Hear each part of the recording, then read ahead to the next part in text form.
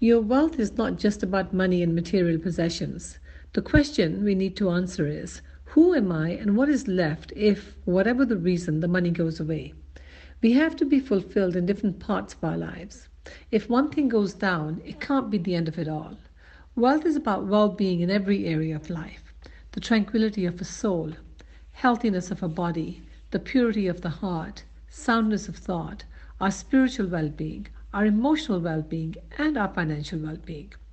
Be aware, pay attention to the different areas of your life. There are ebbs and flows in our life, there are always different seasons. It's never stagnant. If you have a vision for your life, you have a duty to protect the vessel.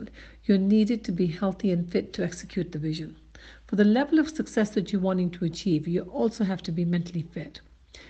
To go to the next level, your faith also needs to grow. You can't go to the next level if your faith has not gone to the next level. Take care of your health and well-being in all areas of your life.